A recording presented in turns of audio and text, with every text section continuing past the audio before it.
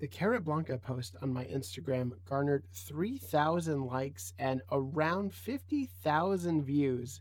So I reached out to the creators of this short to see if they wanted to talk about it. And once you know it, they had tons of stories about it, never told to anyone. Tim and Julie were incredibly gracious with their time, and they did want to talk about it. And it was the day before their 22nd wedding anniversary.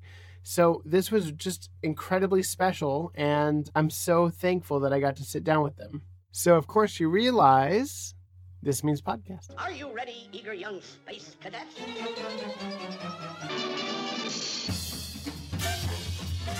Meep, meep. I talk,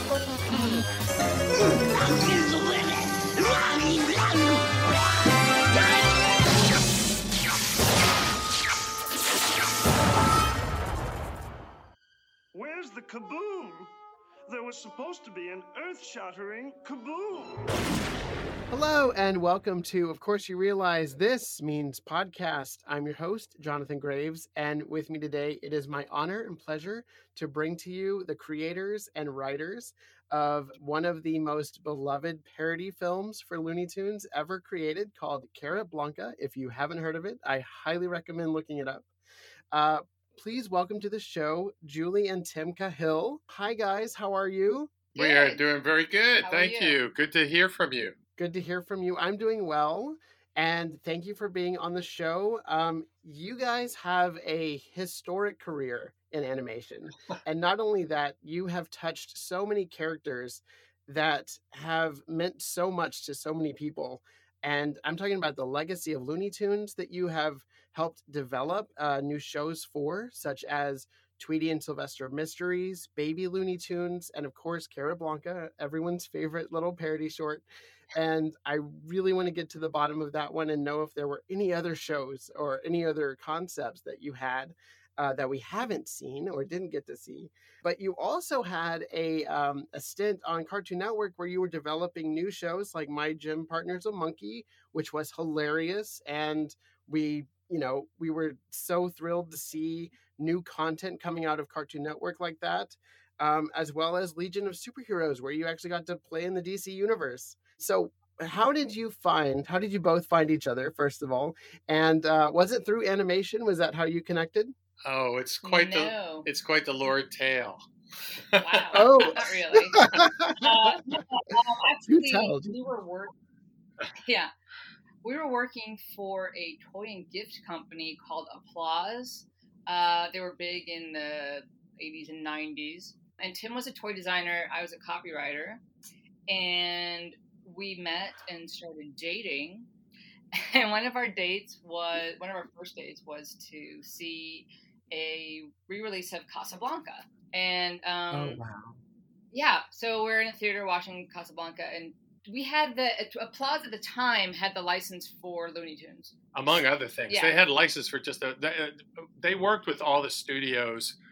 They did features. They licensed the characters for feature films, for TV shows, just about everything. And I guess I was the lead designer for a lot of that product. Yeah. That Okay. Applause did for various shows and animated shows, live action shows, movies, all that sort of stuff. Yeah. Whenever a new project was being worked on by the studios, Applause usually had the license for it. So they would send me over to the studios to either watch them shoot some of the film, go to the set, sort of come up with different product lines that Applause could come up with in conjunction with the release of film or TV show, whatever it was.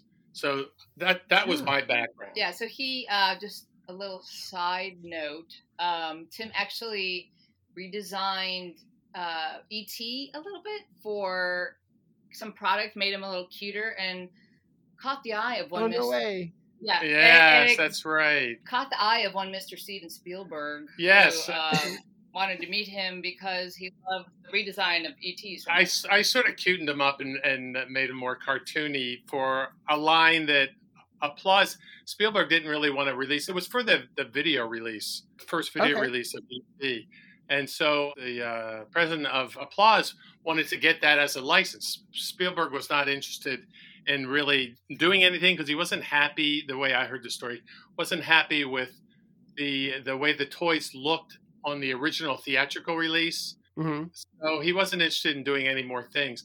So I said, well, let me take a stab at this character. Maybe I can cute him up. I remember all that product, so I know what was out there. So I did. I took a shot at it, and they went over and had a meeting. And Spielberg happened to be, as they were making the presentation, happened to be walking past the office while they were showing my, it was like destiny. So it was showing some of my drawings and sketches of like the redesign. And he liked it and wanted to meet me, and I worked with him on that product line. So that was kind of exciting. Had nothing to do with Looney Tunes, but that was sort of some of my background. No, I love that. I'm a big fan of E.T. So it came out in '82. Was the new line, the relaunch, was that in the late '80s or early '90s? Yeah, it was like, I think it was probably 80. Yeah, four, five, something like that. I wasn't working. Oh, yeah. Okay. Time, but. Yeah. So they got the license and everybody was happy. And so so back to our story. Yes. So we won, and we went to see this re-release of Casablanca, and Tim, I think, had Looney Tunes on the brain, and he leaned over to me and said, Looney Tunes on the brain. Yeah. I like that. It's a medical condition. Like Avid, Jonathan. Yes, Jonathan has it. Yes. Have it. Got Looney Tunes Always, on the brain. Always. So he leaned over to me and said, wouldn't it be wouldn't it be fun to see the Looney Tunes characters in these parts, of Casablanca? And I'm like, okay, sure, yeah. I mean, like, I'd only ever seen Casablanca on television, and I'd only seen bits and pieces of it. It was one of those movies I would catch in progress, and I thought it was okay when I would catch it. But this re-release was like a big deal for Warner Bros. I don't know what anniversary was it? Something weird. 50th, it wasn't 40th. I don't know. I forget which 45th or something weird like that. Special anniversary it was. Okay. Well, when we saw it in the theater on a big screen, the way it was supposed to be seen, I was sitting there thinking, this movie is really good. And then I started thinking about Bugs Bunny as Humphrey Bogart and Pepe Le Pew as the so he was thinking of it in terms of product, like I'll design, do some mug designs or whatever. And then I sort of had an idea for how the story could work, right? I think that's how it went, right? Yeah. Well, I just mentioned it to her, and she was like, yeah, like she said, pass me the popcorn. And the next day, I think you showed up at my desk, and you had written a little short outline. Yeah. And I was like, oh my God, she took me seriously. Who's got trouble? We got trouble. How much trouble? Too much trouble. Well, don't you frown, just knuckle down and knock on wood. This is fantastic. That's incredible. It was great. It was funny, and it was spoofy, and it was like the take was the characters playing the parts, but then like these characters have done in the past, they would slip into their own personalities, like Tweety would be him. I thought I saw a Pretty Tat sort of personality while also being Peter Lorre. So it was that sort of thing. So it was so funny. What's up, Doc? Please help me, Mr. Bugs. I need you to hide this very important document. That wouldn't happen to be the document stolen from that poor German sucker, now would it? I'm sure I wouldn't know. And I happened to know somebody in the consumer goods area at Warner Brothers because like I said, I was always going to these meetings at different studios. And she had once mentioned to me, Tim, I really like the way you think about these characters. If you ever want to do anything, give me a call. Well, that a year or so before this had actually happened with Julie and I. So I thought, well, she said to give her a call. So I did. And she said, well, come on over. And we pitched her this whole idea. I did some sketches of the characters in character from Casablanca. But scenes also, and things. Since it was from the consumer products, angle, I think you did some Consumer Products. I also ideas did, yes. too, yeah. I also And so did some products. So she was very excited about it, and she said they were looking, or she thought they were looking for a short. Which we had no idea. We thought we would get a nice dinner, maybe, out of it. So she hooked us up with Dan Romanelli. At the time, was the head of Warner Brothers Consumer Products. Gene McCurdy was the head of Warner Animation. And real quick, friend of the podcast, Dan Romanelli, and he's set to return next month. Really? Well, Oh, wow. Yeah. Oh, my gosh. That's so funny. That's amazing. I also wanted to interject a question here. Sure. Yeah. Was there a toy line for Carrot Blanca? They did some product stuff. I went in, Okay. in addition to the story, and I did some boards that Julie did, sort of pitched it, and she did all the voices, which was sort of... we ended up pitching to the heads of the studio. Heads of Wow. Warner Brothers. It was Bob Daly and Terry Semmel. And we didn't know what we were doing. We really had no idea what we were doing. We didn't know who these people were. We were just trying to have a nice dinner out of this, Well, I think at this point, Sure. I realized we're going to get more than a dinner out of Yeah. this. Because when we pitched to Jean, she's like, do you guys want a job? I mean, she did. wanted to hire us. Right She away. offered us a job right there, and we already had jobs. And I was like, I didn't care. I'm not sure I want. We already have jobs. Yeah. I think you're going to get at least 10 dinners out of it. Right, exactly. Julie literally pulled me aside and said, "We are doing this. Yeah. We are going to do this." See? So I guess we're But, leaving our jobs. Yeah. So Wow. Bob. This is incredible. Yeah, and they liked it, and because obviously it's Warner Brothers meets Warner Brothers Animation. So Right. yeah, of course. It's the best of both worlds, and it sells their own product. Right. Yeah, and to tell you the truth, it went through. I don't know if it was just in that meeting, but it went through a couple. First, it was going to be a half-hour TV special. Do you remember that? Oh. Yeah. And then, as discussions went on, it was going to be a feature for about 10 minutes. And then they were like, well, you know what? We've been looking for something to put in the theaters in front of a movie. It was going to be Batman 2, wasn't it? I think so, Yeah.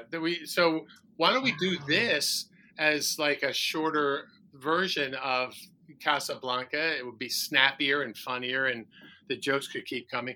So, we didn't care. We were just happy that they wanted to hire us and do this for them. So what else can we say about that? So we didn't, again, we like come in. So we were part of the Classics group. They hired us to write and produce the short. And again, like we didn't know what we were doing. We just come in like do and yeah. I don't know. Hated us because it's like we had no experience in animation. And we were fans. We're fans of it. I knew how animation worked. We loved animation growing up, like everybody does. And this was just really a fluke. Yeah. Serendipitous sort of thing. So long story, sort of less Longer. long. It took 2.5 years to do a 7-minute short because the whole thing was animated in Burbank. That's how we met Tony. Tony and Spike Brandt and another guy named Jeff Sergey worked for a company called Star Tunes in Chicago. Three of them came out. They moved out here. They had been working on Tiny Toons, right? Yeah, right. Yeah. They came out. They're animators. And they worked on it. Our director was Doug McCarthy, who's a great guy. You should get him. Oh, yeah. You should get Doug. Doug is awesome. He's very funny. He's got a lot of great stories. So we worked with Doug and, got it down. We kept having to cut and cut and cut. Yeah, it's hard. Casablanca is a hard story to get down to 7 minutes. Yeah. And I was going to ask, were there any standout moments that actually got cut from the film? As you're going along, developing, you do cut things out, and ideas get thrown in and then get taken out just to keep things rolling. But I can't think of anything off the top of my head that didn't eventually, that we didn't all agree on. I think Tweety might have had a larger part at one time because we tried to keep the same beats of Casablanca, the big beats, the Casablanca hit, of course. But and it does it so well. It's so compact. It's hard for me actually to watch it because it was the first thing we did, and I watched it and go, "Oh, wouldn't have done that. We would probably have. We do that's not like anything. We've grown since it was so long ago that I do look at it. You know what? Visually, though, it's exactly the way I imagined it in my head because it's a beautiful piece of work. The animation's beautiful. The backgrounds are beautiful. Yeah. The way they did the fog in the last scene is just incredible. Bugs, I don't know if I can leave you again. Listen, Kitty, if you don't go with him, you'll regret it. In this crazy world, the lives of 3 people don't amount to a... Yeah, Hilligreens, we know, gotta go. Oh, the last scene, yeah. Alan Bodner was the art director. Alan Bodner, who worked on Iron Giant, a lot of Disney, he's just awesome. Yeah. Another guy maybe you could try to get on because he worked on a lot of Looney Tunes things. Bill Waldman was an animator, Harry Sabin. But they got it exactly the way I pictured it in my head. Yeah. I don't know that we wrote it the way I pictured it in our head. But visually, it's just, I'm so proud of it. And, we'll always be connected to Casablanca for all time because whenever there's a release of Casablanca on whatever the latest technology is, they always stick Carablanca with it, which is awesome. You know? Because there's something we didn't even think about when we were doing it. There's a version. The beautiful synergy. Right. There's a box set.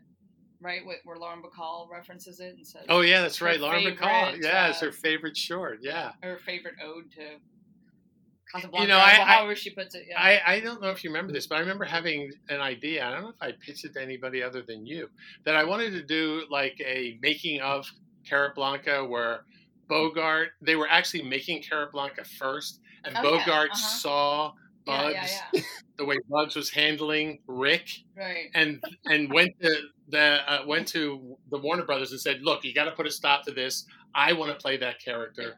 And I had this whole scenario where all the characters were were taken over. It would have been really fun. Yeah. Also, we ended up and super meta. Yeah, right.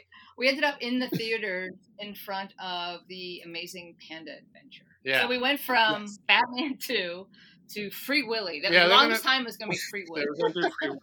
Oh, okay.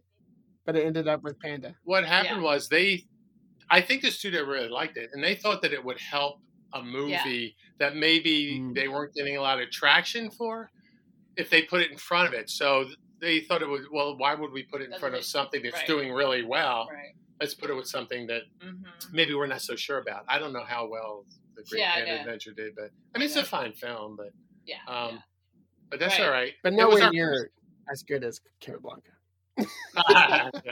It's amazing. I still, I'm shocked that we were able to do that. But to tell you the truth, I thought once we were done this thing, we were going to be heading back to the toy companies, because that's what I knew. I figured that's where we would go. But the interesting thing happened. It took so long, like Julie said, to complete it, that we got to know a lot of people that were working on other shows. Well, also, we were in the classics division. So what happened was early on, they said, well, we can't really give you your own budget, but we'll sort of tack you onto other projects, right? Yeah, they were trying to wedge us in and trying to get money from other projects to sort of finance this whole endeavor. So what Classics would do is special like commercials, or if you ever saw like Bugs and Daffy at the Academy Awards, that would have been done by the Classics crew. Special things like that. Okay. Well, we got assigned. Yeah. Like we worked on that Bugs and Daffy thing at the Academy Awards. We did nice things like that, and then we got to know people. Then we got to know people on the TV side. So then we sort of transitioned over to Sylvester and Tweety Mysteries. Yeah, Sylvester and Tweety Mysteries came along. Whenever there's a crime or trouble that no one can solve at all, it seems. That's when they come and on the double, Sylvester and Tweety Mysteries. It might be day or night, whenever conditions are right for them to flee. Somehow it all still fits together, Sylvester and Tweety Mysteries. If there's a full moon, an old house with rotten stairs, just walk around you. Chances are we'll be found. Someday I'll eat that darn canary, and then I'll be happy, yes sirree. But Hector thinks you should be wary. Sylvester and Tweety mysteries. The chase goes on with each new mission, with backdrops aplenty globally. And through it all, they're in contention. Sylvester and Tweety mysteries. That was Faye White Mountain was the creator of that. And was Tom Minton the producer? So we were good friends with, at that point, with Tom Minton. So he asked us, you guys want to do pitch a couple of episode ideas? So we had some, and we pitched them. And then he gave us a green light for the ones we ended up writing. So that might actually answer my question of, were there any other IPs that you wanted to delve into with these characters? And I think a lot of the Sylvester and Tweety mystery episodes are sort of continued parodies of those classic films. Some of them are. Yeah, there are some. Yeah, for sure. Right. We did, Tim did a really fun poster for a spoof of Some Like It Hot. We pitched Some Like It, Some Like It Hot. Well, there was a period, like was it right before Space Jam or after? Oh, after. So they were accepting, the studio wanted to know if anyone had other ideas for a feature involving the classic Looney Tunes characters, because Space Jam was such a big hit. So I always thought it was hilarious, of course, everybody does, when Daffy, especially Bugs, would dress and drag to fool Elmer, So I thought it would be very funny if we could come up with a scenario where we can tap into that sort of thing that Bugs was known to do, and then have every bad guy in the arsenal of the Looney Tunes sort of chasing them. And then so we kicking around ideas, and we landed on, that's that great Billy Wilder movie, Some Like It Hot. We could have Bugs and Daffy, witness some sort of crime happen, and then they join an all-girls band, and they're chased, throughout the feature by some bad guy. I think we talked about like Jack Nicholson would be like the head bad guy that would be chasing him with all of the animated guys. So it'd be kind of like more of a Roger Rabbit sort of. Yeah, right. Situation. I think it might have been before Space Jam, actually. But But you know what? People liked the idea and everything, but you have to be. I love that idea. Not only do you have to be have the right idea, but you kind of have to have it for a feature, especially. You have to be the right people standing in front of them pitching that idea.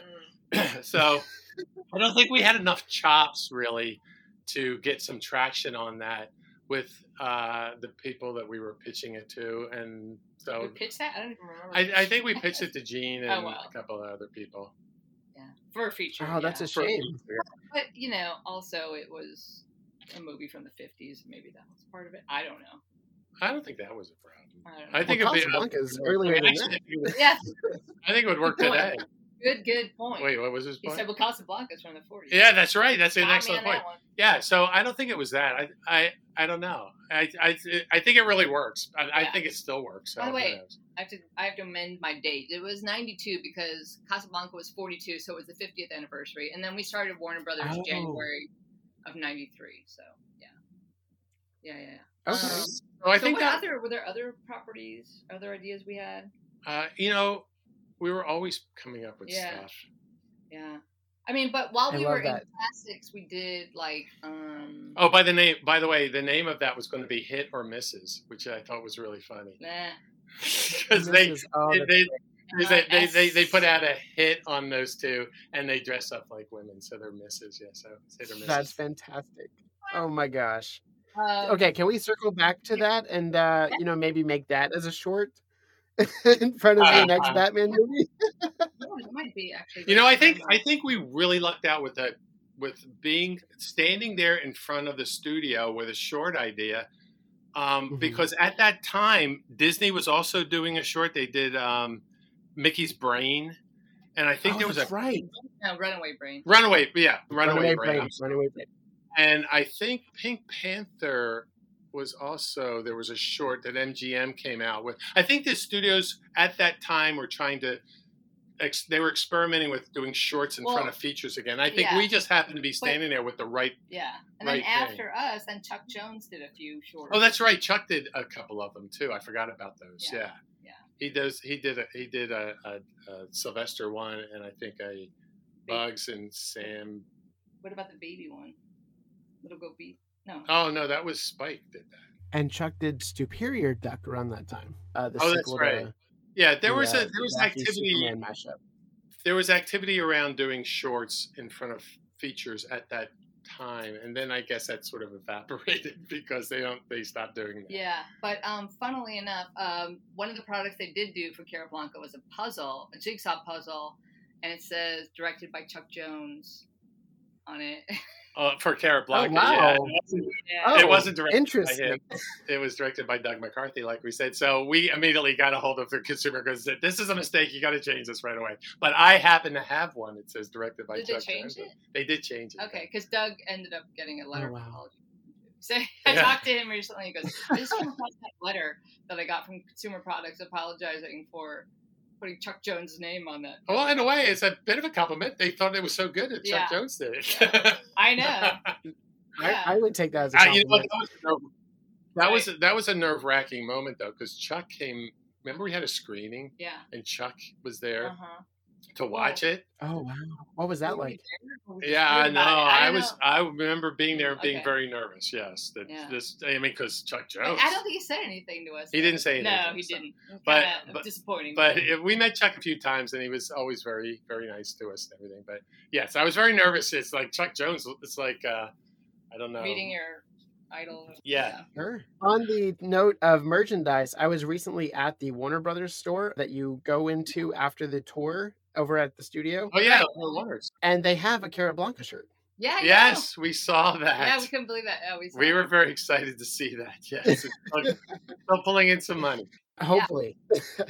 I have a couple more questions about Cara Blanca, if I may, before we go into Tweety and Sylvester Mysteries. Sure. I did want to add one other cool thing about Cara Blanca is we recorded the score with a full orchestra on the scoring stage where they did. Oh wow! Oh, that was pretty amazing moment. Yes, Richard Stone scored it for us. He did an amazing job. And yes, that was an amazing moment for me to be sitting in the same soundstage as they did the scoring for the original Casablanca. It was amazing. That's incredible. I mean, what a legacy to add on to. You know, meanwhile, like dipping your toe into another one. That's just so amazing. Like right time, like right idea, right time, and right people. You know? Yes. So it went much further than we imagined when we were sitting there watching the movie originally. It really just took off. It was a bit out of control, but it was amazing. Right. Yeah. So, sometimes you need to just follow those ideas through because you never know. You might get more than a dinner. Never know. Yeah. And kudos to you, Julie. So you are the first Looney Tunes writer that is female to work with these characters in this broader stage. Did you ever have any, I guess, notoriety come your way because of that? Or was it just kind of like, I'm doing this thing, but, No, you know what? I did not. She doesn't even. Okay. I'm the one who always brings this up about her. She does not like to toot her own horn, but she was the first. She was the first woman to write for these characters, and I thought that was really pretty awesome. We didn't realize it at the time until we started thinking about it. It's like, oh my gosh. Well, it's funny because I would always, in general, Warner Brothers was usually the only woman writer in the room. Anyway, for a long time.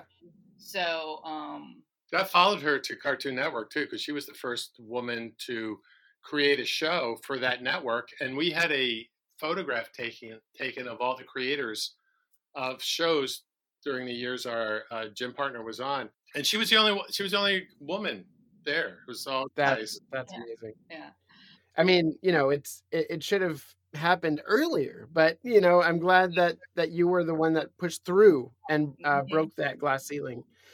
Yeah, that's fantastic. And it was a Looney glass ceiling. Yes. Yeah, I think it wobbled. Did didn't really break. It was made of carrots. Yeah. So for the casting, did you have a say in what Looney Tunes characters played the live action counterparts? Because that was my favorite part about this is Penelope Pussycat, who's most known for being in those Pepe Le Pew shorts. Yes. This is her first speaking role, done beautifully by Tress MacNeille, and her romance with Bugs, Mr. Bugs in this, is just so endearing to Looney fans. And I wanted to know if that was on paper or if that came later. Like, what was the decision there? Well, I think it was a pretty easy decision because she was the only, speaking of only females. Yeah. She, other than Granny, which I don't think she could have. And Witch Hazel. Yeah. Yeah. I don't think either one of them could really fit the part. Penelope was the only female animal character in the cast. Right. Because Lola Bunny hadn't been created yet. So it was sort of an and easy. It kind of worked since we had Sylvester as the Laszlo character, and he's a cat. So it makes sense that they were together. And then Claude Rains did not make a play for Ingrid Bergman in the movie, but of course our gendarme had to go after the kitty that he thinks is a skunk. So we did cast all of them. I think we had them down. We had that down before we even sold it to Warner Bros. But you're asking about the voice actors? Well, both. He was asking about the characters. Oh yeah, both. Yeah. We cast all characters in their parts, the ones that made sense. Tweety was, of course, easy to cast as Peter Lorre because his head is shaped the same way. And so those were easy. The voice actors were pretty much already doing the characters in other things before we ever showed up with this project. So the studio pretty much went with the voice actors that had already been performing them. Although interestingly enough, they did try. They at least asked, I was told, Isabella Rossellini if she wanted to do the voice of Penelope because she's the daughter of Ingrid Bergman. So it would have been a real. Wow, I do not remember that at all. Yes, they did, and I couldn't believe that they were actually going for this. Wow. And I don't know if her agent said, "What, are you kidding me?" or or maybe she didn't want to be connected too closely with the things her mother did, or I'm not sure, but she decided not to do it. And then Tress was, of course, amazing in the part. Yes. Oh wow. That's mind blowing to hear. But I'm so glad Tress got the part because she killed it. Yeah. And speaking of Tweety, whenever he goes into those Peter Lorre moments that are like super out there, it really adds to the comedy of it. One of my favorite things, though, about this short is that you get those unlikely pairings because you never see Tweety talk to Bugs, and you get that in this, and Sylvester and Penelope, and the General Pandemonium, I think, is one of my favorite Yosemite Sam portrayals. Perfect. Again, another perfect. It was just easy to sort of pluck them. It was almost like it was they were destined to play these characters. But also, if you look in the background, like in some of the wider shots, we tried to fit in as many of the Looney Tune canon as we could. Just having a drink in the background or whatever we needed them to do. So that's real fun too. Yeah. So my other favorite moment is the song, the famous song that Penelope requests from the film. Obviously, Ingrid Bergman has a full song, but Daffy just plays the one key, and that was enough for to send Bugs off. I think that was. I think that was Doug. That was Doug's contribution. Okay. He said, "Why we should just have Daffy hit one note. That's it. That's all we need. That's perfect." Yeah. But then he does the knock on wood thing, which was in the Casablanca, where he slams himself in the head with the mallet. Yeah. I don't know if you ever went to the Warner Brothers Museum when it was open on the lot, but they used to have, I missed that. Yeah, they used to have a huge cell. So it was a glass 3-panel cell of Daffy and Bugs at the piano from Casablanca. Oh wow! That you could sort No of sit way. in and take a picture. You could sit inside it. Yeah. Yeah. You could become part of the I wonder scene. what happened to that thing? I don't know. It was pretty big, and it was 3-tiered. Yeah. Yeah, I'd like to have it. If We're gonna put it in the yeah, maybe the living room. Wow. When I have Dan Romanelli on, I'm going to ask him if he Yeah. knows. Yes, sure. Oh, that's He great. might be the one. He's a regular or semi-regular guest for you. Yeah, He's a one-timer about to be a two-timer. yeah, he was definitely a champion of ours. So he's That's like, yes, I awesome. want this for product, and so yeah. Yeah. Oh, we talked. Well, we love Dan. Yeah, about Dan. Yeah, it was really funny when we originally did pitch to Dan. He was in the room, and Gene, and a few other people. Mm-hmm. I remember when I pulled out the product, Dan like leapt out of his seat. He was yeah. I remember jumping up. I was like, oh my God, I must have offended him or something. No, he was so excited. Well, I remember That's amazing. when we pitched to Bob and Terry, I was doing all the voices, so I'm doing like Yosemite Sam or something, and Bob Daly stops me and he puts his hand on my hand and he says, "You're a very brave young woman." And I was like, okay. And then I thought, like, oh my God, I guess I should be doing this. I mean, then he laughed, Yeah. But I guess just Julie's a performer between admired the both of us. yeah, but not really. She It really just shows is. you how much of a performer Tim is not. You just got to put yourself out there sometimes, for the idea. Yeah. I do the drawings. He does the I get performance. that. Yeah, see? Right. That's incredible. Yeah. All right, so we can move on now. I'm done with my my love for Carrot Blanca. Oh, and that's my favorite. And it's, So- by the way, it won a couple awards. yeah, we won some awards for it. The Charleston Film Festival and the Houston Film Fest. Was it Film Fest? Film What was it? Fest, yeah. Film Fest, yeah. Charleston and Houston, top animated of the year. I don't know. We got to go to Charleston, and that was fun. Yeah, and have a nice dinner. Apparently, I just like to eat. I just want to make sure I get a nice dinner out of things. Weird.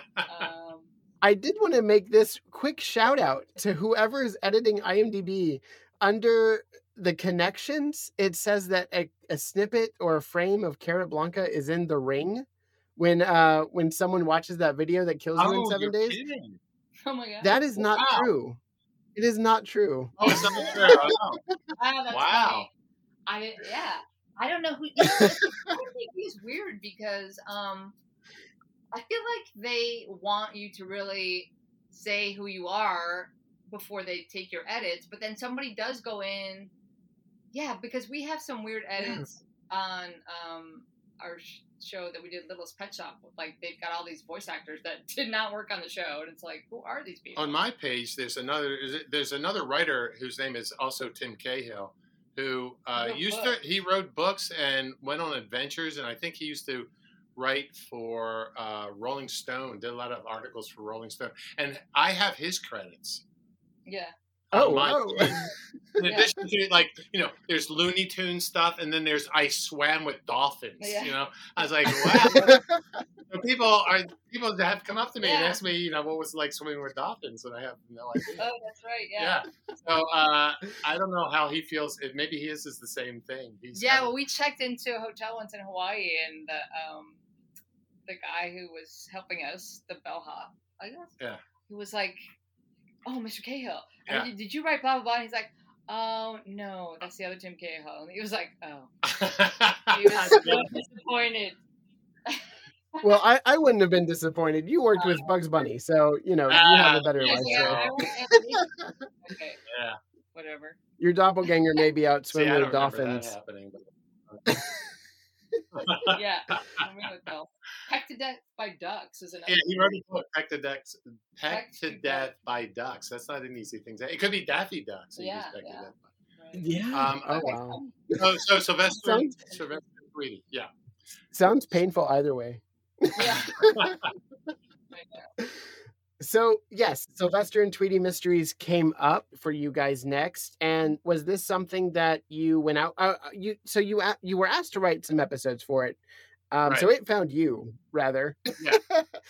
So Um, we were friends at that point. We had been friends with Tom Mitten, and he okay, asked if we wanted to had any ideas for any episodes, and we, I guess, did. So Yeah. So, but again, it's something we didn't know how to do. We didn't know how to write for TV. So Tom helped us a lot. I mean, he was really a mentor to us in terms of TV animation, learning how that all worked. He was very helpful and always generous with his time and very patient and just like a great guy. do you know of Tom Mitten? I do know of Tom Mitten. Yes, I've never met him. He's the brain. Yes, Vicky and the Brain. Yeah, he's the brain. He looks. Oh yes, He looks like the brain. Yes. And well, they placed the brain on him, so yeah. Yeah, he's a very funny guy. Yeah. So we wrote a bunch of those, and that was a great learning experience and a lot of fun. And that show sort of, I think it started out, was it 26 minutes, and then it became 2:11? I think that might have been how. Remember. I don't know. I could be making that up, but that was a lot of fun, and we got to work with a lot of the Looney Tunes characters again. And we always like to choose, or did they encourage us to go for like the more obscure ones? I can't remember. Well, I think it didn't matter just as long as they were in the Looney Tunes canon. The interesting thing about that show, Faye White Mountain created it, and I asked her once, how did she come up with this idea? And she told me that at the time, she really approached it smartly. Is that a word? Mm-hmm. Yeah, I'll allow it. She said that because they were taking pitches, there was a period of time. Oh yeah, there was like everybody come up with a show idea. Yeah, they all wanted us. They just said, whoever had a show idea, you can pitch it to us, and we'll take it seriously.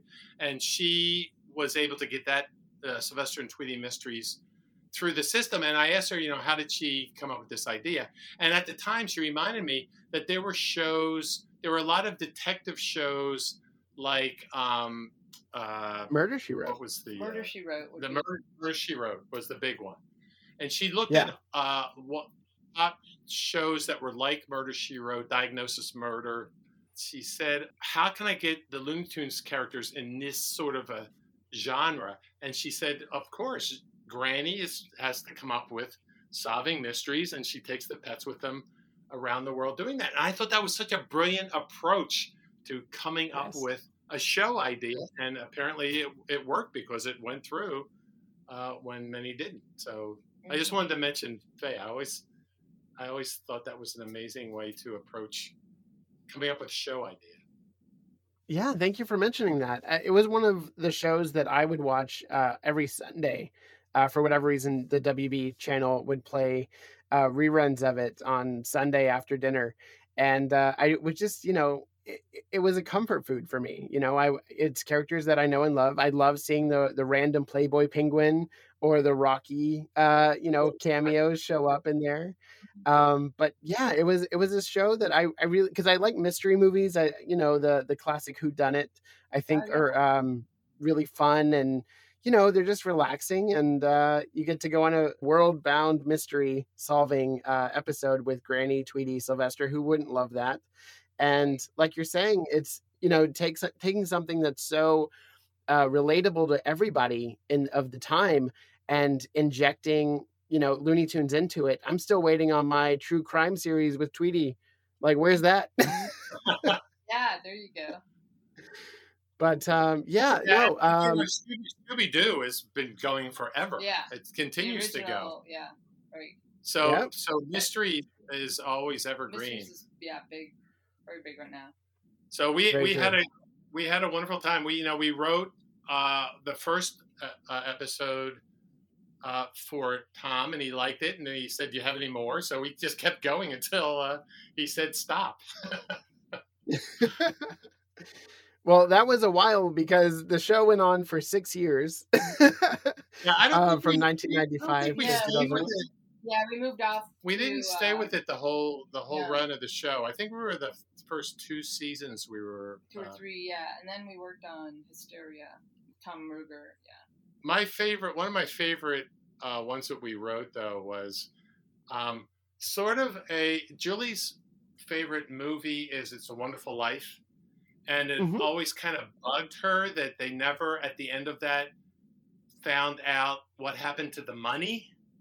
Do you know the story of the movie? Yeah, there's missing money, and that's Jimmy's story. The plot of the movie. Sure. Yeah, they never resolved that. The money is never found. Because Mr. Potter has it. Mr. Potter has it, but takes him to jail or anything. Yeah, they never come up and say Mr. Potter had the money all along, and so it always bothered Julie that he got away with this thing. So the episode that we wrote was resolving that issue. Granny finally, accuses Mr. Potter of having that money, and I that was like one of my favorite sort of Christmassy things to be involved in. I love that we got to do that. Yeah, that was a fun one. Oh, that's wonderful. Actually, I remember just watching that one over Christmas, and I did put that connection together, but I forgot that in the movie they don't resolve it for the characters, because as an audience member, you know what happened, but the characters don't know. That's so fascinating. There's an SNL sketch in the 90s where they put Mr. Potter on trial. Remember that? I don't remember that, no. Yeah. I'm going to have to look that up now. Yeah. That was the closest we came to having some justice. Yes, Merry Christmas to you in jail. Right. Yes. So Hysteria was created by Tom Ruger, who also worked on Tiny Toons. And did you ever have any crossover there? Was there any talk of writing for Tiny Toons? No, when we started, Tiny Toons was finished, I think. It was okay. It had already been on for a while, and they had moved on to Animaniacs while we were still doing our short, so we were busy with that. Okay. And then Hysteria, well, I think that's why we moved off of Sylvester and Tweety Mysteries, if I remember correctly, because Hysteria started and Tom wanted us to see. This is what's so funny. You work at a place and you get to know everybody, and they know what you can do and can't do, and next thing you know, you get a job out of it. So Tom Ruger wanted us to write for Hysteria with a handful of other fantastic writers. We were honored that he asked us to do it, so we decided to go with that. And after we had been on it for a little while, he showed up at our office, his was in one corner of the building and we were in the other. He said, "I want you guys to be my story editor for Hysteria." And we're like, "What?" I think we were like right in the middle of trying to break a story too. And he just walked in and said, "You guys are going to be my story editors." Well, we had never story edited before. We'd only written our own things. So we were like, okay. And then he disappeared. And that's what we were. And from that point on, we were story editing for that show, which was a massive show. With Mark Simon. Yeah. But it has the who's who of voiceover actors of the time, and it's right up your alley because it's parodies and satires of history or pop culture. Right. And I mean, talk about fitting into a box. Yeah, that was fun. It was big. We had to be historically accurate. Yeah, it was big because they didn't really so much write half hours. We would write sort of like sketches and then plug them into a show. It was like gigantic. It was a big show. So, but it was a lot of fun, and everything had to be vetted. It had to be historically accurate, So that was also a challenge. But why isn't this on HBO Max? I know. Well, there's a lot of music in it, and I wonder if that isn't that show. Music? Yeah, there was a lot of music. Oh, that's what we got nominated for. We got an Emmy nomination for song from. Yes, we did. That's song about communism. Yeah. Groucho Marx. That'll play today. Yeah, it was Groucho Marx singing about communism. Yes, Groucho Marx instead of the other Marx. Brilliant. Yeah. So, it was called Communuts, I think is what it is. Very. We lost.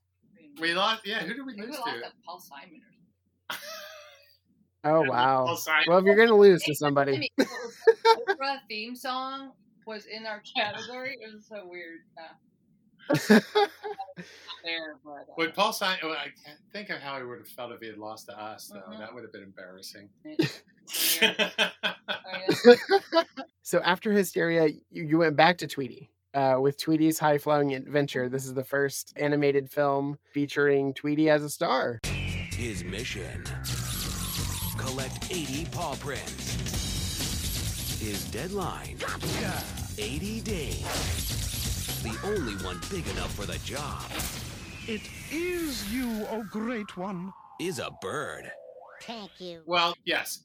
And if I was trying to think about the history of that particular project, and I seem to remember Tom Mitten again, who was producing it, he had already written like the first half of the script for that project. Okay. And he got busy and wanted us to write the second half of it.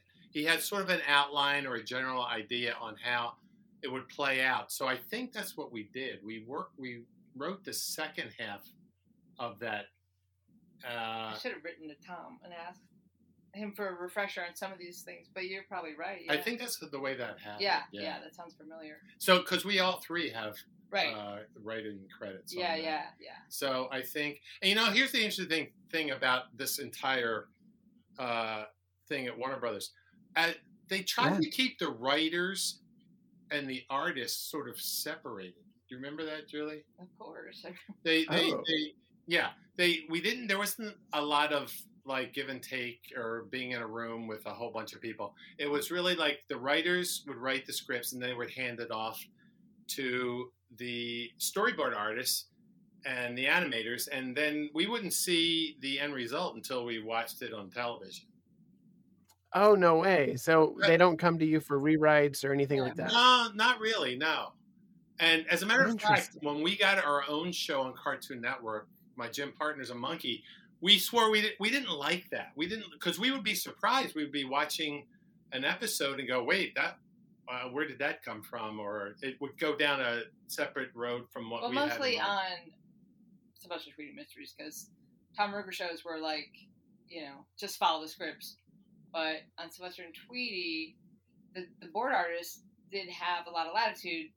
And sometimes that meant like stuff would get cut out that we were like, wow, that doesn't really make sense. Or, why did they do that? Especially when you're writing a mystery, you're sort of trying to figure out the mystery. So there's things that have to happen so that at the end, the mystery makes sense that it was solved in the way it was solved. But of course, a board artist's job is to plus the script, and that's what they do. And, the best ones do a great job, and, they're fantastic.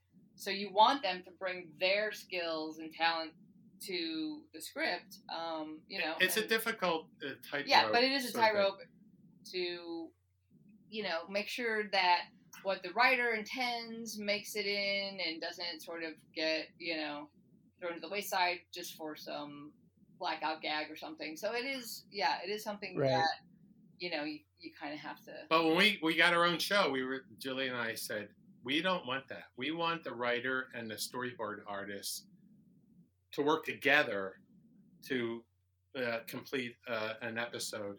And that had its problems as well. Because, it took a little while. Because at the beginning, we were like, oh my gosh, I see why they tried to keep us separate. Because, the writer's writing for his story and the storyboard artist is fighting for what he wants to bring to it. So it was a little dicey, but we eventually worked it out. I'm glad we did, because I think we were happy with that way of working. Yeah, it seems more harmonious in the long run. To have both voices going in the same direction. Right. Yeah. So we were happy with the way that worked, but that's the way the way it worked for us. Yeah. At Warner So Brothers. that's how Sylvester Tweety or just how Tweety's High Flying Adventure. So we just handed in the script and sort of went on to the next project. We didn't have too much to do. Our other projects, the ones we've already talked about, we would go to recordings and be involved at other steps along the way. Because we weren't working at Warner Brothers anymore. That was a freelance thing. Tweety's High Flying. Okay. Oh, that's right. That's right. At that point, we weren't on staff anymore. We weren't on staff anymore. Yeah, we were just working at home, I think, and that's Right. that's when Tom came to us, and that's the way we worked with Baby Looney Tunes as well. Oh, wow. Yeah. So the characters were already in place for Tweety's High Flying Adventure. Yes, it was I already spoke with pretty Julie before the podcast, and she was talking about how Tom had already created a Wooga. Yes, I think that was the pretty sure case. That's the way that character came about. I think that was all Tom. And, Okay. Then we were just sort of completing what he had already started on that whole thing. Yeah. Yeah. So just a fun note, there have been 2 features featuring Tweety as a star. This Tweety's High Flying Adventure and King Tweety, which came out this year, and both have Tweety and Awooga in them. So it's just a really funny coincidence. Yes, I understand that. Have y'all had a chance to check out King Tweety yet? No, we haven't. No, you brought it to our attention actually. It is coming on HBO Max November 7th. So check it out in a couple of weeks. We will check it out. Yeah. Yeah, and we had never written a long form before, even if it was just half of a longer form. So that was a new experience too. See, as we were going along, we were just sort of learning on the job for the most part. That's great. That's the best way to learn. Yeah, it's true. It's very true. Yes. So again, Tom went to bat for us. We had 2 Toms, Tom Ruger and Tom Mitten, really in our corner whenever projects would come up. So we appreciate both those guys immensely. Yeah. A tale of 2 Toms. I appreciate that here.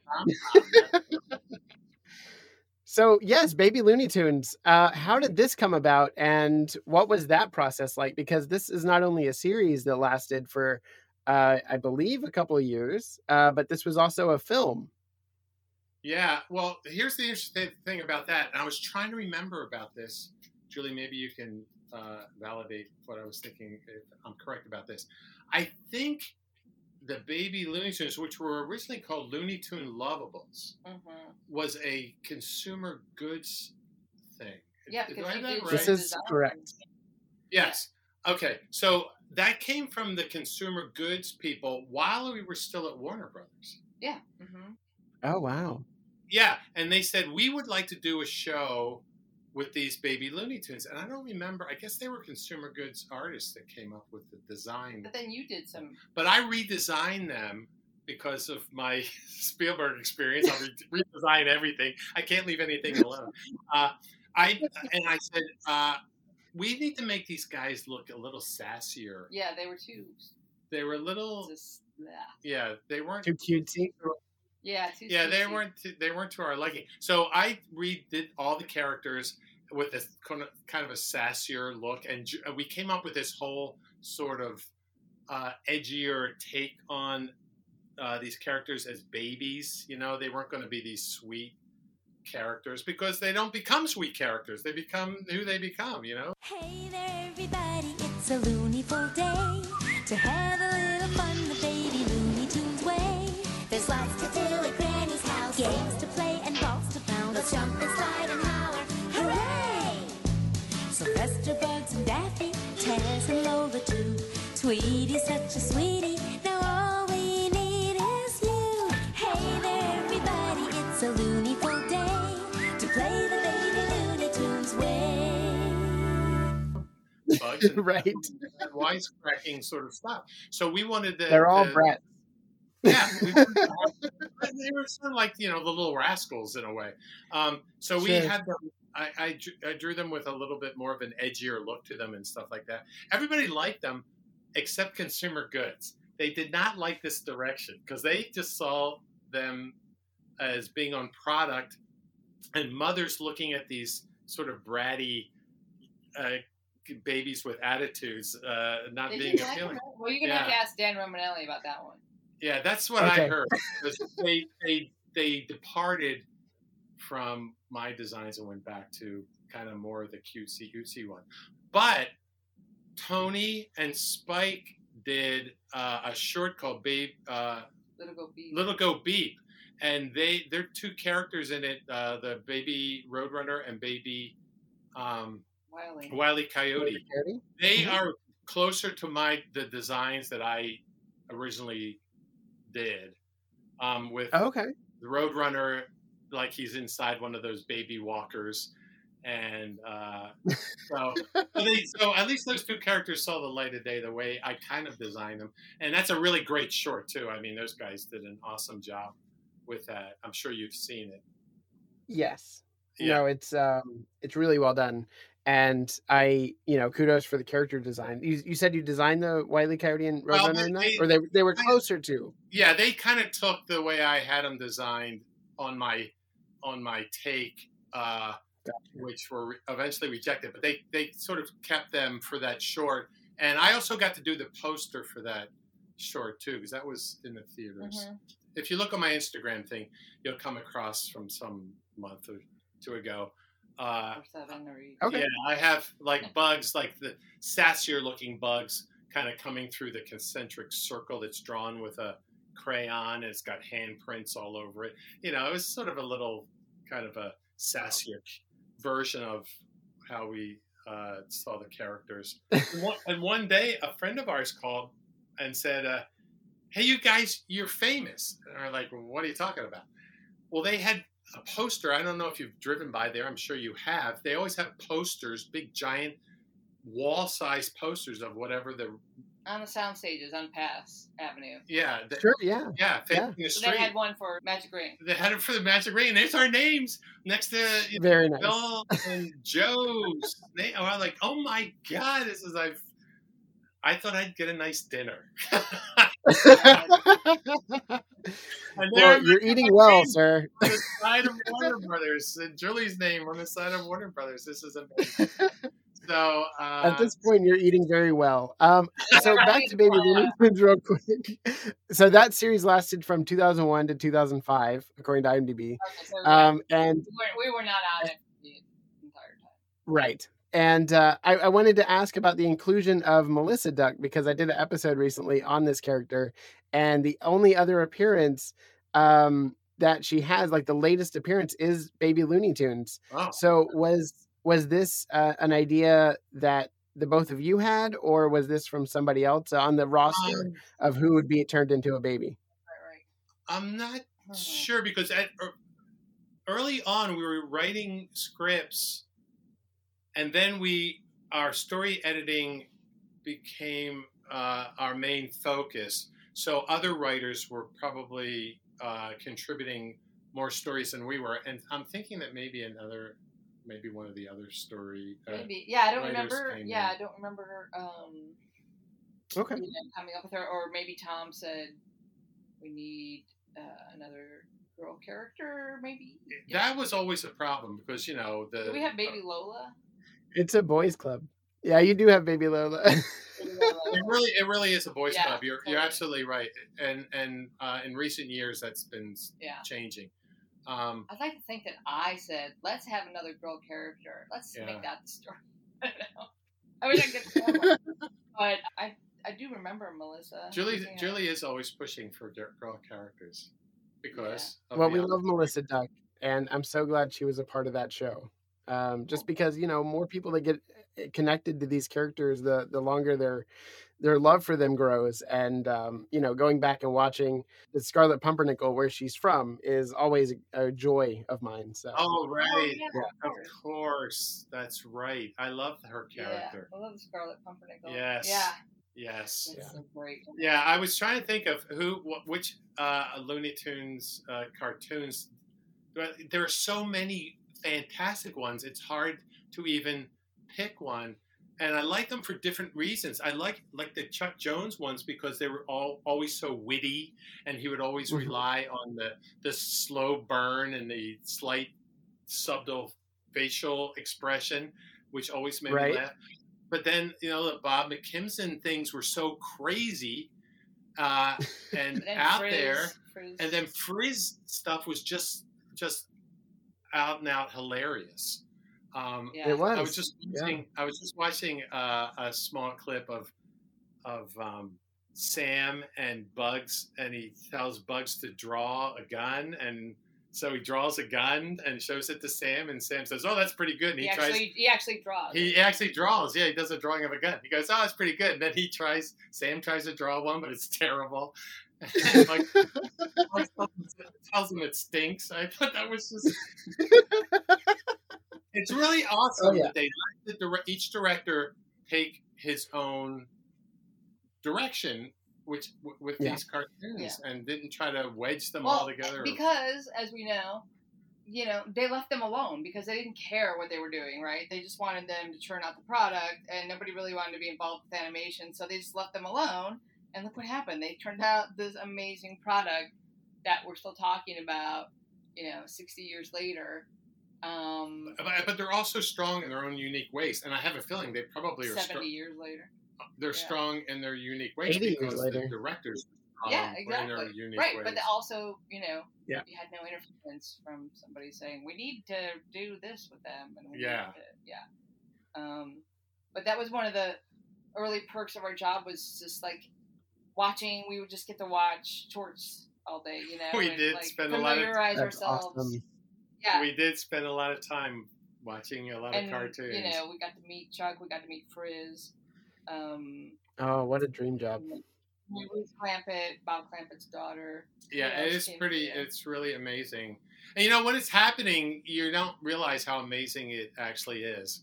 Yeah. It's just becomes a blur because it's all happening in front of you. Yeah. And then it's not until you sort of look back on it all, it's just go, oh my gosh, For I a can't while, believe that Hanna-Barbera were in our... Yeah, that's right. They were on our in our floor. building. We Yeah. used to see them on the elevator all the time going places. It's Oh, pretty that's so amazing. cool. We're there at just the right moment, Yeah. for this stuff to be happening. Yeah. So My Gym Partner's a Monkey is your first creative owned show for Cartoon Network, which is just amazing. And I guess, was there any Looney Tune inspiration that went behind that? I mean, it's an absurd premise, but it always makes me laugh. And I think it was one of the first shows on Cartoon Network that I remember really having to watch every time there was a new episode out. So I guess, what was it like coming up with that show, and what did you want to put forth for the audience? And was it just let's throw a bunch of spaghetti at the wall and see what sticks, or was there a process to it? There was kind of a little of all of that. Because at the time, like we said, had been finishing up, and we weren't working at the studio anymore. Mm-hmm. We were doing projects from time to time for them, the ones we've already just talked about. But we needed work. So we were like, well, we've worked on TV, we've worked on animated shows. We've seen people come up with them over the years while we were learning on the job. How hard could it be? We did a little bit of that at Warner Brothers. Yeah, we were always pitching things. Yeah. Yeah. That Marvin idea when we were there. I think we had a couple other ideas. Yeah, we had a Marvin idea when we were there that I just remembered as Julie spoke his name, where it was going to be a reverse of Mars attacking Earth. We were going to have Earth attack Mars and make it a big suburb, and he would have to live, with these Earthlings. Well, it was like an experiment. Earth was going to take a bunch of people from all around the world, make a diverse community and move them into Mars in this controlled environment. But Marvin, they were going to move him, so he would be part of the neighborhood. So it was Marvin and K9, and they're they put him in a little suburban house. They made it, a suburban tract. Yeah, and he would be driven mad by the Earthlings and stuff like that. I remember, I forgot we had pitched that idea. Yeah. Make room for Marvin. Go ahead. Is that different from the pitch video that has made its way online for the potential movie starring Marvin the Martian? Was this separate from that? I'm sure it is, because I haven't seen it either, but we did this many years ago. I'll send that to you. When we were still... in the 90s. Yeah, in the 90s, when we were still just trying to come up with... I think that was during that period. Does it sound like it's the same idea? So in the pitch video, it's Christmas time, and a kid goes to the Christmas tree and unwraps his present, and inside the present is Marvin the Martian kidnapping him. Oh. Boy. That's funny. Yeah. No, that's like what we did. I think that we pitched that when they were open to just having all of us pitch ideas. Right. When Sylvester and Tweety Mystery went through, we pitched this an idea. Yeah. But so Gym Partner, I mean, I think Looney Tunes probably is always in the back of our minds. We're such fans of humor and how outrageous the Looney Tunes always were. So, of course, that worked its way, I'm sure, in our subconscious into Gym Partner.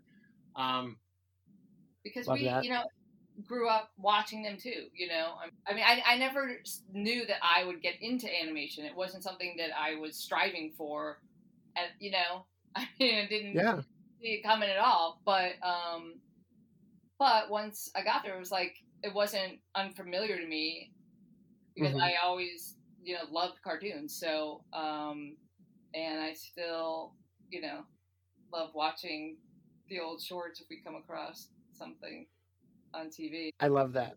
Endless inspiration for sure. The way the germ of the Gym Partner idea sort of came to us, we were having dinner with our good friend Tony Cervoni. We were having a pizza. We just started talking about when we were growing up in our lives. Going to school and all kinds of things. And Tony mentioned in passing that he went to this school that didn't have any walls. And I was like, what? What is that? So it was outside? No, it was inside, but it just didn't have any like classrooms. The way he described it, it was just like a big area where there were different. He said it only lasted like a year or two. So they had little different sections of area of this larger room where teachers would be teaching whatever group was sitting in front of them at the moment. And he told us that in addition to that, the science section of this area had a monkey, and he would just spend all day with the monkey. And I thought that was hilarious. Going to school and spending the day with a monkey just struck both of us as very funny. And of course, being writers, we steal wherever we can steal from.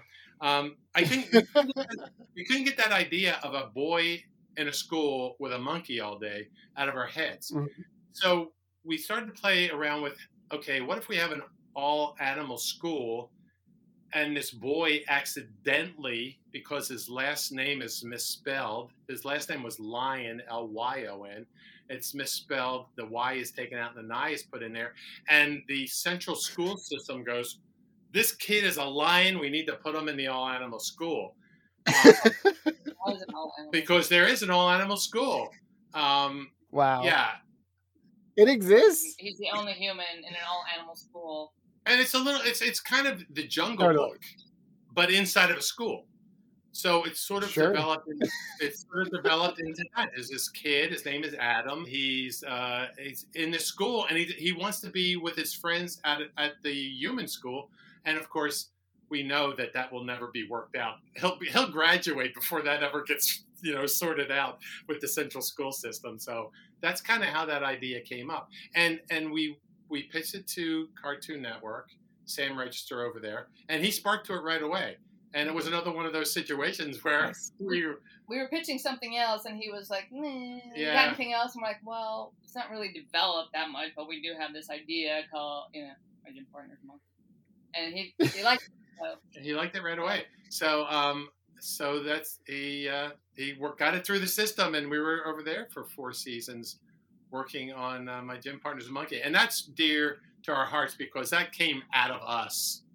It was our own characters. I designed the original characters, and then it was all us. We went from just not really knowing what we were doing to writing to story editing to now we had our own show. So it was a slow growth over years, but we got there. And you paired yourselves up with industry professionals like Stephen Banks and Paul Dini. What was it like bringing them on to the project and, their collaboration? Well, they weren't Stephen Banks. We didn't have Paul Dini. We worked with some things with Paul when we were over at Warner Brothers, but we didn't really. He wasn't on. IMDb lies again. Yes. Oh, yeah. He didn't work on Pro with us. Oh, okay. We did some episodes of Crypto, Superdog. Alan Burnett. Oh, that's right. Yeah, Alan that's Burnett. right. We did a couple of episodes for that. Yeah. But as we are going to have to edit this IMDb all up and down. Yeah, sometimes things get a little garbled. Shoot, I need to look at that. No. I'm sorry, guys. We know that's fine. We know Paul. I think we worked on some special projects with him when we were at the studio. One or two things. And then he was involved in Crypto, but that was it. Gym partner, Tom Shepard, who we knew from Warner Brothers. He worked on Pinky and the Brain. He was our head writer. Yes. He was our head writer. Okay. Yeah. Mitch Larson, who went on to do My Little Pony. He started. We were his first job. He had never written for an animated show before, and Julie hired him. Oh wow. Roger Eschbacher, who was on Hysteria, he was a writer for a while. What else did we have? Gary Hartle, who did a lot of Warner Brothers stuff, worked on the show. He was our animation director. Yeah. There were so many great people, and then all the voices were so much fun. I mean, we did everything on Gym Partner. We had to approve all the art. We had to approve, we were involved with the music selections. We had to sit in on all the recording. Tom Kenny was our monkey for the show, and he was awesome to work with. Yeah. Brian Doyle Murray was the goldfish character. Yeah, he was our Coach Gills. Coach Gills. Female sculptor. Yeah, that was one thing right from the start. We were like, I don't know what made us think this. We're like, okay, we're going to have this goldfish character who's the coach, and it's a female. Who would be great for that? And instantly in our heads, it was Brian Doyle Murray, because his voice is all gravelly. Yeah. We're like, perfect. And we got him. And I don't know why. Oh, that's wow. who we wanted, and we got him. Yeah. It wasn't even like a problem. He signed right off on it. That's incredible. Yeah, it's a stellar voice cast and stellar concept. I thought it was really unique and something that, really lent itself to the whole repertoire of cartoons that Cartoon Network really wanted to put out that differentiated itself from other networks. Yeah, we had fun designing the inside of that school, making it look like a school, but also making it look like a jungle, which was really fun. Yeah. We came up with this whole system for the fish to get around. They were the fish tubes that were all over the place. Fish tubes. Yeah, they were all over the place, and I think Jake and Adam end up trying to get to class fast. They jump in one and it explodes. Yeah, I got in real trouble for that. Right. And then Principal Pixie Frog, who ran Royce the school. He was Mo, who we knew from other projects, he signed off to do the voice for Principal Pixie Frog. And he was always just worried about getting sued. He didn't want the school to be sued for any reason. He didn't care what was going on in the school, just as long as he wasn't sued and the school wasn't sued. So, yeah, that was an awesome experience. Awesome. Yeah. I hope it shows up on HBO Max for others to enjoy as we got to enjoy it as kids or as adolescents. It's on iTunes? Sorry? It's is it on iTunes? America on HBO Max right now.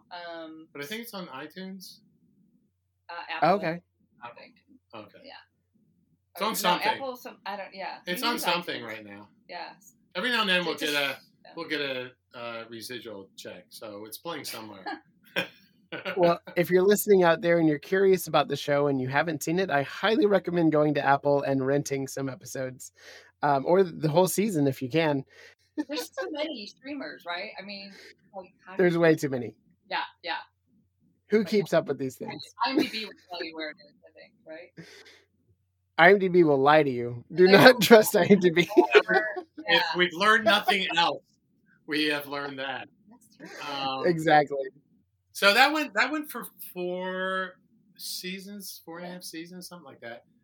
So that came to an end, and then we got on a Little Pet Shop, or did we do things in between?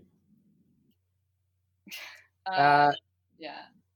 pretty much. I don't want to go off IMDb anymore. I don't know it's real. Yeah, Little Pet Shop would have been the next big project. But we had some things in between. We worked on some Tom and Jerry things. Yeah, I did some Tom and Jerry episodes, and we're always like developing things. Yeah, we were always out pitching. Or, developing for other people things that may never see the light of day, or the different projects. Yeah, our next big project was Hasbro asked us to do a take on Littlest Pet Shop, the toy line. Okay. And they wanted to do a show, so they had to. Well, I would consider the both of you toy experts, so I think that's a good choice. They sort of gave us a leg up because I guess that's the word, is that we have a product background. So they came to us with their line of characters, but not really that much of a show. Little bit of development thing, and so we sort of came up with the framing of how the characters would interact and be in the pet shop, and kind of had an Alice in Wonderland thing because they wanted this Blythe doll to be involved, which was not originally part of that toy line. So we had her move into sort of a brownstone that was above the pet shop, and then she discovers this dumbwaiter that she that had been abandoned, and she takes it down to where the pet shop is and has all kinds of amazing adventures. So it's a little bit of an Alice in Wonderland where she goes down the rabbit hole to have this amazing adventure with these strange characters. And we even gave her like her nemesis.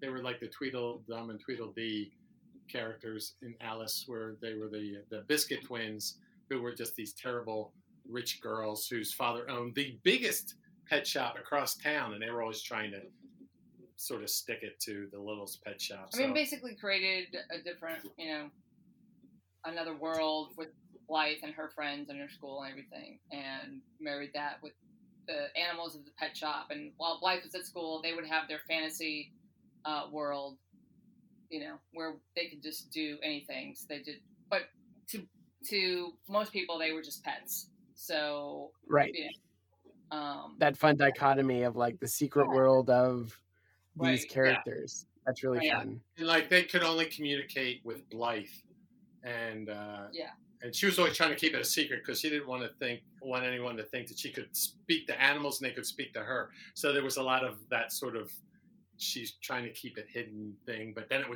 somebody would find out, and hilarity would ensue. Right. And this show is still going. Yes. I'm seeing that season 7 premieres on December 21st of this year. Version of it, so I don't even know. We did about. Oh, okay. How many episodes did we do? Like 150 of them? Oh, wow. It had a healthy run, but then that came to an end, as these things do, and I think they tried to reboot it again a couple of years ago, so that you're probably seeing some of that. Right. Okay. Yeah, they kind of merged the two. It was a whole different take on. Oh, okay. It wasn't Blythe wasn't involved. It wasn't any of the other stuff. Yeah. So. We had a lot of great music in that show too. A lot of original songs, and oh, nice. Yeah, it's really an entertaining show. Yeah. Who is the composer? Daniel Ingram. He did a lot of the. He's out of Canada. Okay. He did a lot of the My Little Pony stuff. We were sort of like it was like My Little Pony and Us were like their popular shows at that time. Okay, cool. Yeah. Well, they wanted us as a companion to Pony. We used the same animation studio and some of the same animators and stuff. Yeah. Gotcha. Yeah, so that's cool. So you can. That's where we were. I think we've covered it all. We continue to come up with ideas and pitch them around town and work on helping other people develop things. So that's kind of where we are now. Oh, that's wonderful. Yeah. And you can catch all these shows on Amazon, I'm sure, if you have a subscription there or if you want to rent them. I did see Littlest Pet Shop was there from, I think, early on. So all those early seasons should be there. It sounds like you made lasting impressions with literally all of the animated teams that you worked with. And that's indelible and incredible. And Yeah. Well, what is it about working with these Looney Tunes characters specifically that having your voice be a part of that? Like, how does that feel to be a part of that legacy? Well, it's just the history of them. I mean, they're only, I think they're equal with the Disney characters in terms of their history and love for these characters. Yeah. So the fact that we were able to do that and have our names connected with them in any way is a giant surprise to both of us and a joy. What do you think? Yeah, it's pretty amazing. Absolutely. You know, yeah, growing up watching them, and you know, you don't think about how do these get made? Who's doing this? You know, just that they're funny and you know they take you away from your troubles for 7 minutes at a time, and you know, that's the great thing about animation. It just takes you someplace else, and these characters, you know, they just always work, I think. And I love what they're doing right now with them. Mhm. They're recharging them. They're rebooting them. Yeah, finally getting back. Have you to seen? they were. I've seen the retro series of Looney Tunes cartoons. Have you seen the new Halloween special? No, we haven't. What's that on? HBO Max, and it's the same series. They just packaged great. 3 new shorts along with one of the earlier released shorts, but they're all Halloween or spooky themed, and right. they're incredible. Just You know what? vibrant. I saw some clips from that on Instagram, I think just like yesterday, and it does look pretty amazing. They're doing it great. I'm so happy the direction they've taken, which I guess they sort of followed Disney, the way Disney's handling the classic, you know, Mickey Mouse and the gang characters. Right, which was such a surprise that Disney did that before Warner Brothers did. I know, it really was. But I'm so happy they did. And I think a lot of Cartoon Network people were involved with that Mickey reboot. Yeah. And they're doing an awesome job, and I love those things. Right. So I totally agree with you, Julie. It was jarring to see Disney do that first, but I also feel like Disney injected a lot of Looney Tunes into those new shorts. Yes. Oh, yeah. Absolutely. Yeah. You're absolutely right. Yeah. Yeah, because Disney, they were funny in their day, but they weren't quite. I think Looney Tunes really came as a reaction to what Disney was doing with the Mickey gang and stuff. Absolutely. And they, like the Looney Tunes are much edgier, because, wisecracking and all that hilarious stuff. Then what happened with Disney was that they just got too precious with those characters. You know, they just sort of got overprotective of them and sort of didn't want them to really be doing anything except selling product. Which Warner Brothers was in danger of doing with the Looney Tunes characters there for a while, but thankfully, I would say they were in danger of that right before you showed up. Yeah, I think that was one of the reasons when Tom Ruegger came up with Tiny Toons, because they didn't really want to do anything with the classic characters at that point, so they had to come up with a whole new sort of. They were Looney Tunes, but they weren't Looney Tunes. Yeah, they were a whole new group because they could be wacky and silly and all that sort of stuff. Because I don't know, they were worried that Bugs had actually become like a corporate symbol for Warner Brothers. So, which is what happened with Mickey too. It was more of a corporate symbol than he was a crazy wacky character. Right. Plus, it's exactly. Plus, it's hard to really, aside from Carrot Blanca, it is hard to. Have them all work together. It doesn't really. That is that's tricky too. Yeah. Yeah, the Mickey and Goofy and those guys, they sort of work together, but the Looney Tunes were designed to work sort of in pairs. Yeah, you can't have Bugs and Sylvester. It was unusual to see them outside of their pairing. Yeah. That's why we need more shorts like yours, like Hit and Misses. It did work. It did work, but I think it worked because they were playing parts. They were basically playing parts. And they would slip into their, wacky characters and then slip back into their part again. So I think that's maybe why it might have worked. Yeah. Yeah. And, where they're at right now is kind of a renaissance of sorts. And I'm really thankful that Sam Register's over there garnering all of these new projects. And, I hope they see the light of day after all of this merger stuff gets sorted out. But yes. there's 2 new features that are on the way, and hopefully they get to fruition and we get to see them before our very eyes in theaters. Us- Hopefully, Us too. We'll be sitting there watching them with you if that happens. and everyone will know that Carrot Blanca was the reason why. Tiny, very tiny sliver of a reason why. Yes, exactly. But still there, still very important. It's been a joy talking with you about this whole thing. It's thanks so much fun. Yes. Yeah, thanks for reaching out. And sticking with us because Absolutely. we were away for a while. And No worries. Thank you for being on the show. Do you want to let listeners know where to find your Instagram or your social media presence? Oh yeah, sure. Tim is Tim _CAH and then TOO. Right. Instagram. And I'm Jay McKay, JMCCAH on Instagram. Awesome. Yeah. I just wanted to say that it's been an honor to speak with you over your careers, your long and illustrious careers in animation. And, who knew you would wind up here, working in animation, working with these characters, but you have, and you've left a mark on them that is still felt today. Anytime that I post anything related to Carrot Blanca or, Baby Looney Tunes or Sylvester and Tweety Mysteries, I'm always hit up with, I love these shows. I love this product. I love these characters because of, that was my childhood. So you've definitely made an impact. Well, thank you so much. That's fantastic. Yeah. That's wonderful to hear. Yeah. And thank you so much for thanks for being such a fan and keeping them alive and loving them so much.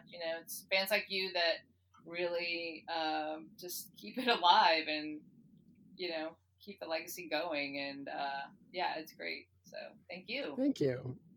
A enormous thanks to my guests, Tim and Julie Cahill, for joining me in this discussion over there. I hope that you have a chance to revisit Carrot Blanca or some of the shorts that they worked on with Baby Looney Tunes or Sylvester and Tweety Mysteries. Those are always fun to revisit.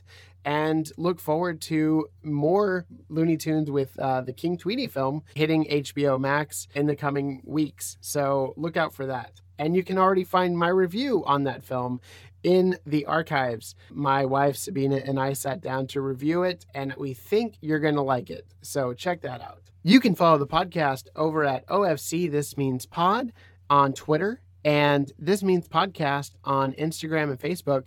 Don't forget, I also have a Patreon where you can find the all-new commentary for Space Jam, new commentary track just for Space Jam at one of my early tiers, as well as getting access to a Discord channel where you can interact with other people that are talking Looney Tunes, and just all around more content. So go over there, join if you like, or just, see what it's about.